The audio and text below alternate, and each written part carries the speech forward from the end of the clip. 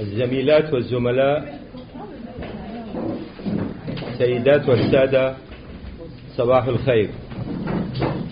يسعدني أن أرحب بكم باسم مؤسسة الدراسات الفلسطينية في بيروت، وأن أشكركم على قبول دعوتنا للمشاركة في ورشة العمل هذه التي تطمح إلى فتح آفاق جديدة أمام بحث ملتزم ومسؤول في موضوع اللاجئين الفلسطينيين في لبنان ومخيماتهم، متمنيا لكم النجاح الكامل. إن هدف ورشة العمل هذه كما تعرفون هو المساهمة في تقويم نوعية النتاج المعرفي الذي تكون بفضل عشرات الكتب والرسائل الجامعية التي أعدها باحثون عرب وأجانب، وبخاصة منذ ثمانينيات القرن الماضي، عن لاجئين فلسطينيين من ضحايا النكبة عانوا ولا يزالون من شتى أصناف التمييز والحرمان. إن الأوراق التي ستقدم في هذين اليومين والنقاشات التي ستدور خلالهما ستسعى إلى الإجابة عن عدد من الأسئلة، ومنها: ما هي مسؤولية الباحثين إزاء اللاجئين الفلسطينيين في لبنان الذين يمثلون موضوعا لأبحاثهم؟ كيف ينظرون إليهم ويتعاملون معهم؟ وإلى أي مدى يلتزم هؤلاء الباحثون لدى إنجاز أبحاثهم بمعايير البحث الأخلاقي؟ وما هو في المقابل موقف اللاجئين أنفسهم من هؤلاء الباحثين، وماذا ينتظرون من أبحاثهم؟ كيف توظف الأبحاث التي تعد عن اللاجئين الفلسطينيين ومخيماتهم في لبنان؟ من هي الأطراف والجهات التي تستفيد منها؟ هل كان للأبحاث التي أنجزت عن اللاجئين الفلسطينيين ومخيماتهم أثر على أوضاعهم؟ هل ساهمت في تحسين هذه الأوضاع؟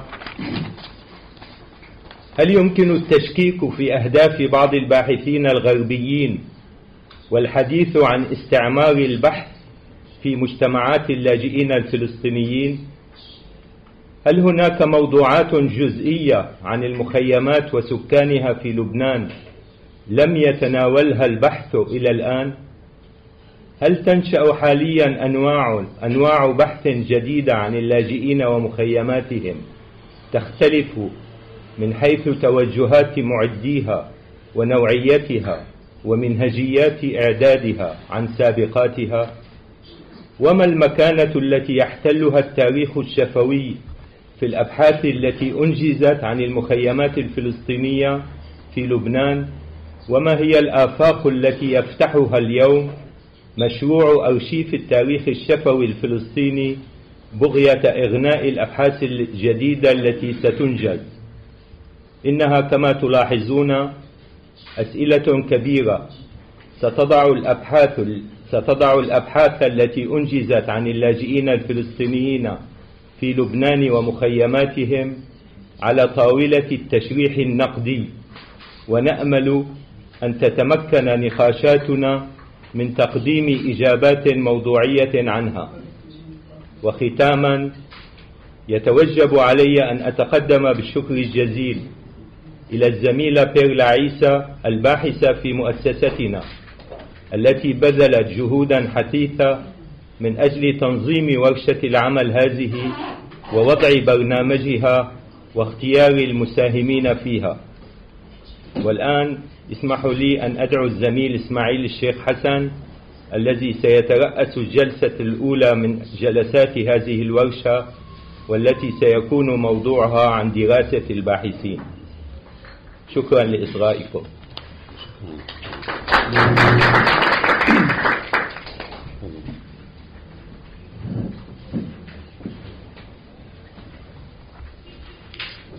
صباح الخير، اسمي إسماعيل الشيخ حسن.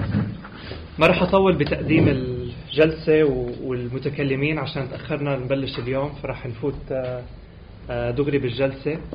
رح نبلش مع الناشط الفلسطيني محمود زيدان. اوكي. صباح الخير جميعا. كمان انا بدي اعتذر شوي على التاخير مع انه مبلشين بكير، بالعاده متعوى اكثر.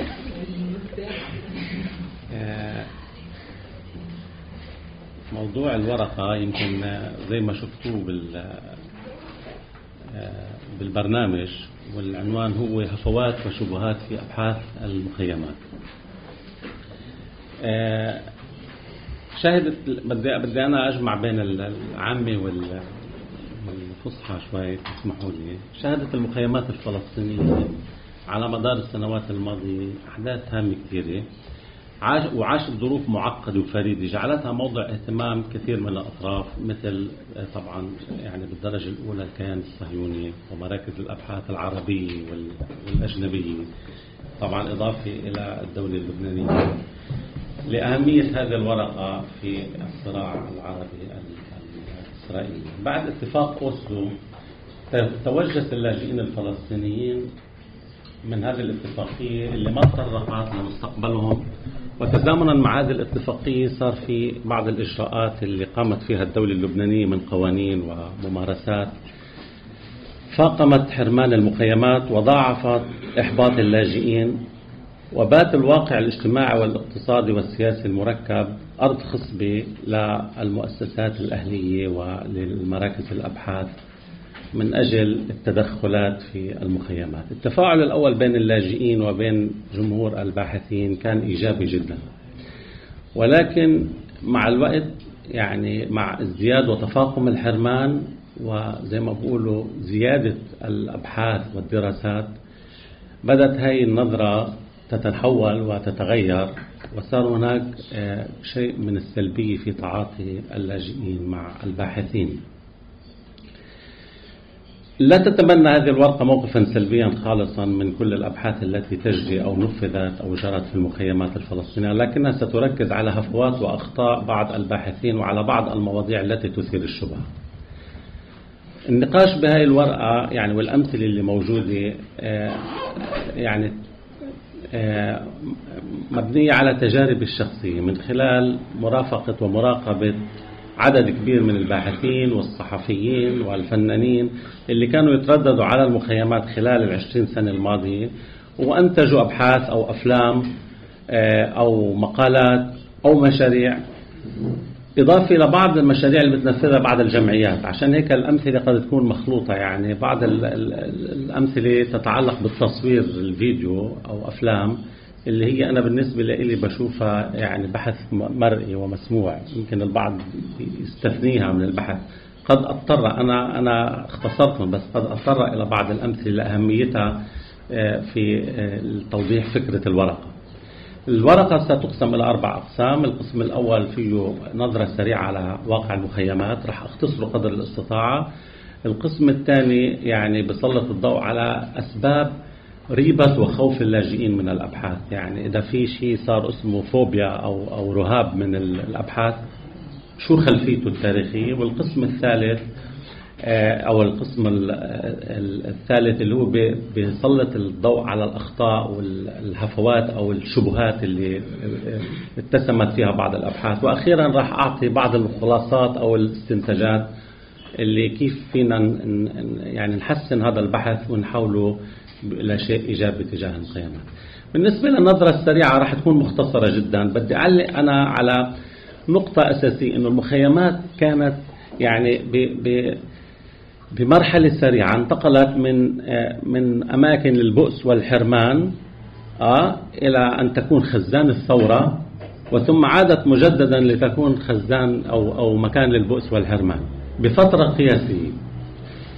خلال هذه المسيرة اللي كلكم بتعرفوها من تفاقم للأوضاع الإنسانية في المخيمات، أنا راح أتوقف بمحطتين. المحطة الأولى هي خروج منظمة التحرير من لبنان عام 82، والمحطة الثانية هي اتفاقية أوسلو، لاعتبارات إلى علاقة بموضوع الورقة. المحطة الأولى هي اللي اتكللت بمجزرة صبرا وشتيلة، اللي أثبتت للاجئين أنه المخيمات لا أبواب لها مشرعة، والدم الفلسطيني مباح، وعندما يباح الدم بالطبع كل ما دونه يعني أصبح مباح. المحطة الثانية هي اتفاقية أوسلو، كمان أثبتت للاجئين بالعين المجردة أنهم ليسوا أولوية، لأنه إحنا مش بموضع هلأ مناقشة أوسلو، ولكن الكل أدرك أنه موضوع اللاجئين كان للمرحلة النهائية.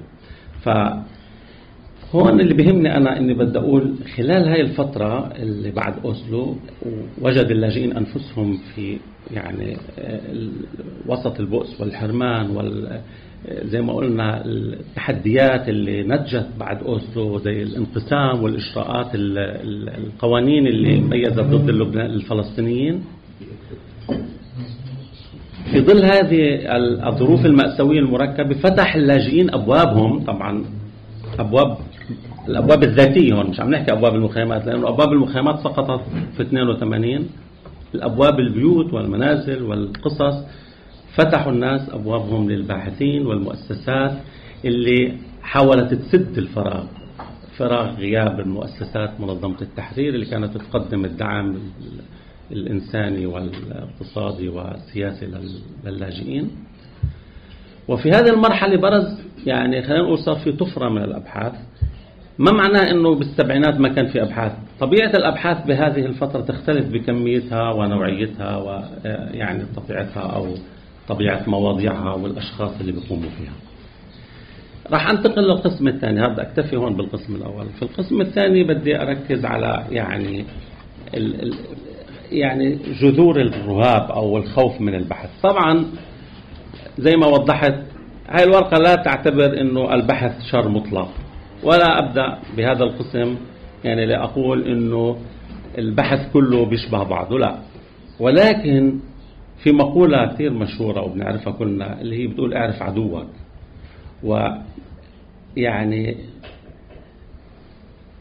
لما بتخصص البحث بمعرفة العدو بتصير المعلومة والحماية من المعلومة جزء من المعركة، هي من أدوات الحرب.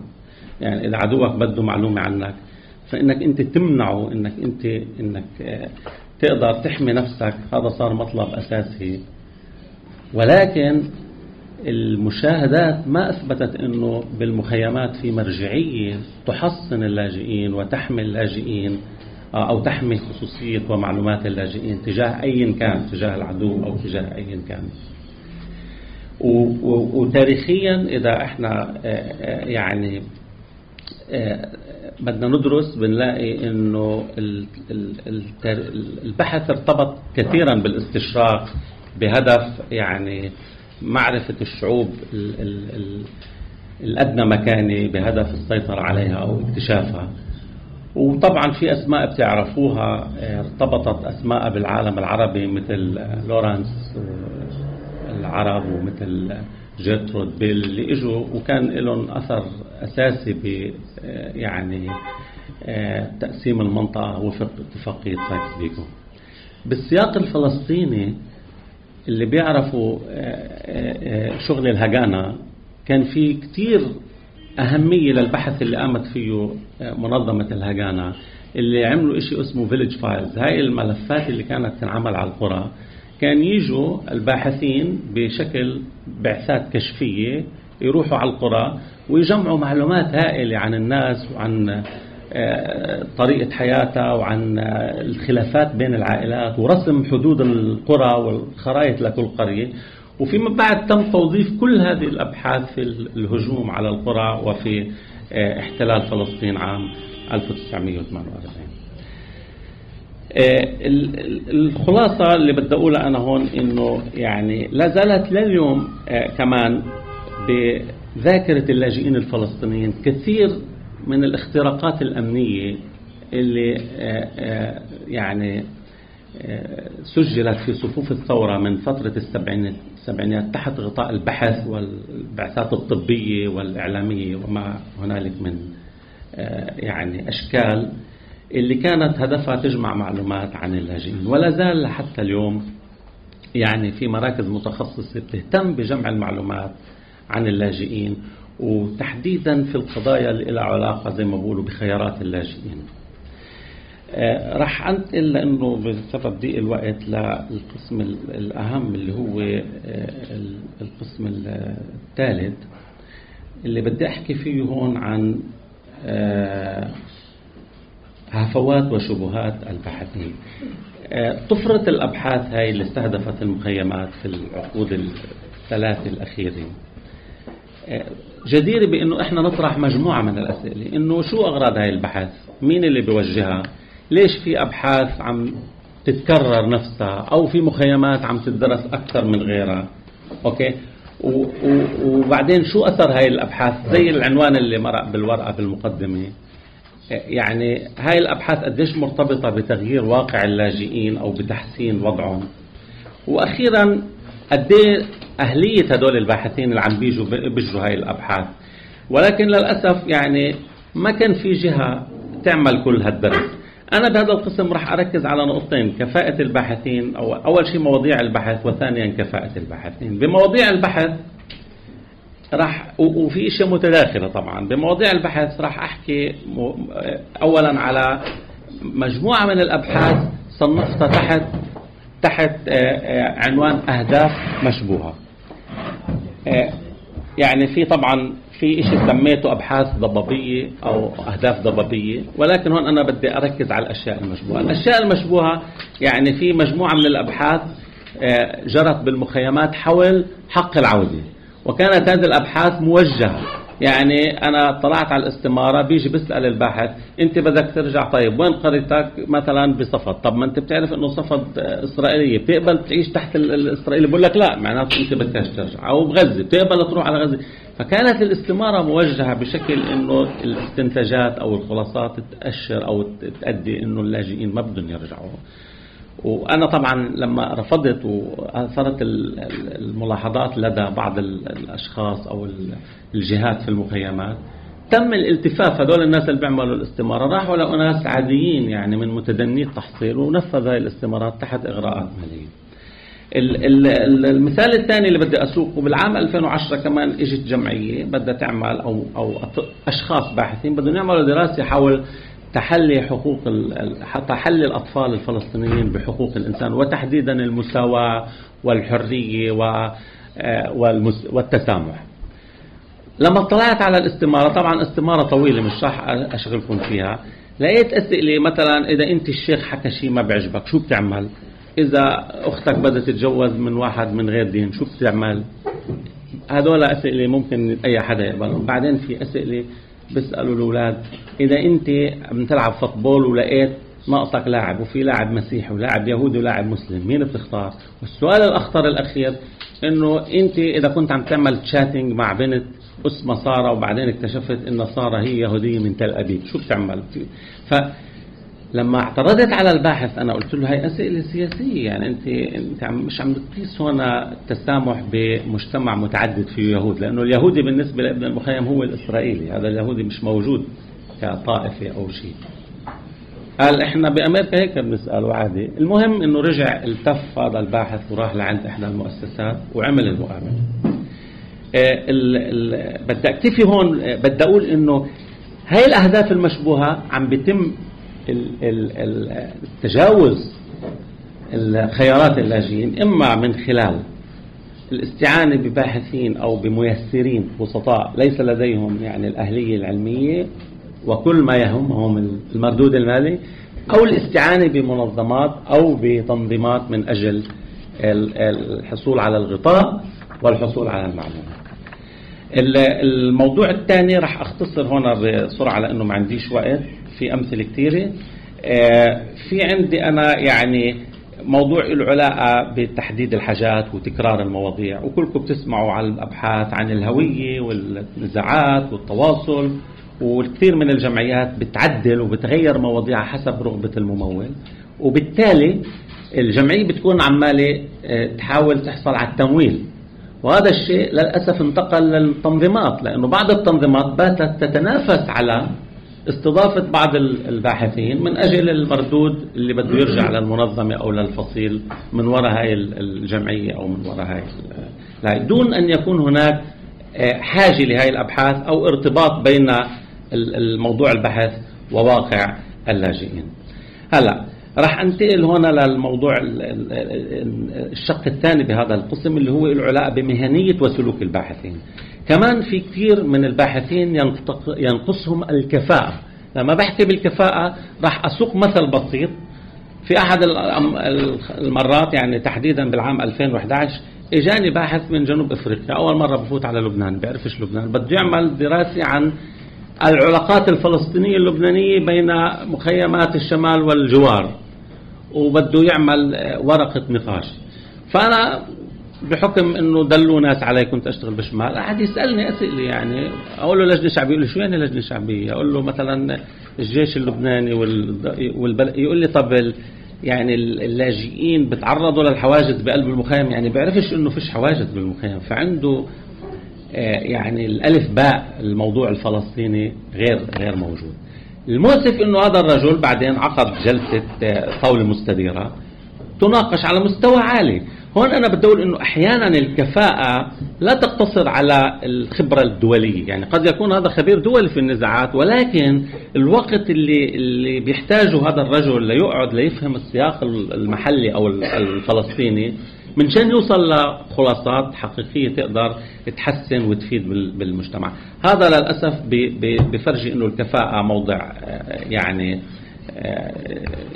يعني فيها مشكلة بالكفاءة. بعدين نقطة تانية ضرورية أقولها بالنسبة للجهل بالثقافة المحلية. هذا بدي أعطي مثال فيديو لو سمحتوا لي. يعني إجت أحد التلفزيونات بده يعمل هوم ميد فيديوز عن حرب 67. قلت له إحنا سمعنا بالتلفزيونات بالمخيم ب 82، يعني ما كانش في فيديو، يعني بس كاميرا فيديو عند الأهالي ما في. يعني قال خلينا، قلت له بنشوف احنا اذا بنلاقي حدا من مصورين الاعراس والاستديوهات ممكن يلاقي له مصور له شغله. وفعلا لقينا انه في حدا مصور قصف الجسور، ومصور مره ابو عمار كان بتعشى عند علي، فجمع الصور وقال له بدي اشتري منك بالدقيقه ومش عارف ايش. يعني بغض النظر انه الموضوع اسقط اسقاط وما لقى له ماده، بعدين رجع هذا على بلده طلع الماده مش اللي بده اياها، بس صار ماخذ الاغراض من الجماعه، عمل ارباك للناس وارباك لإلي لانه الناس بيعرفوني، هو قال قرر انه ما يستعمل بعدين الهي. فهون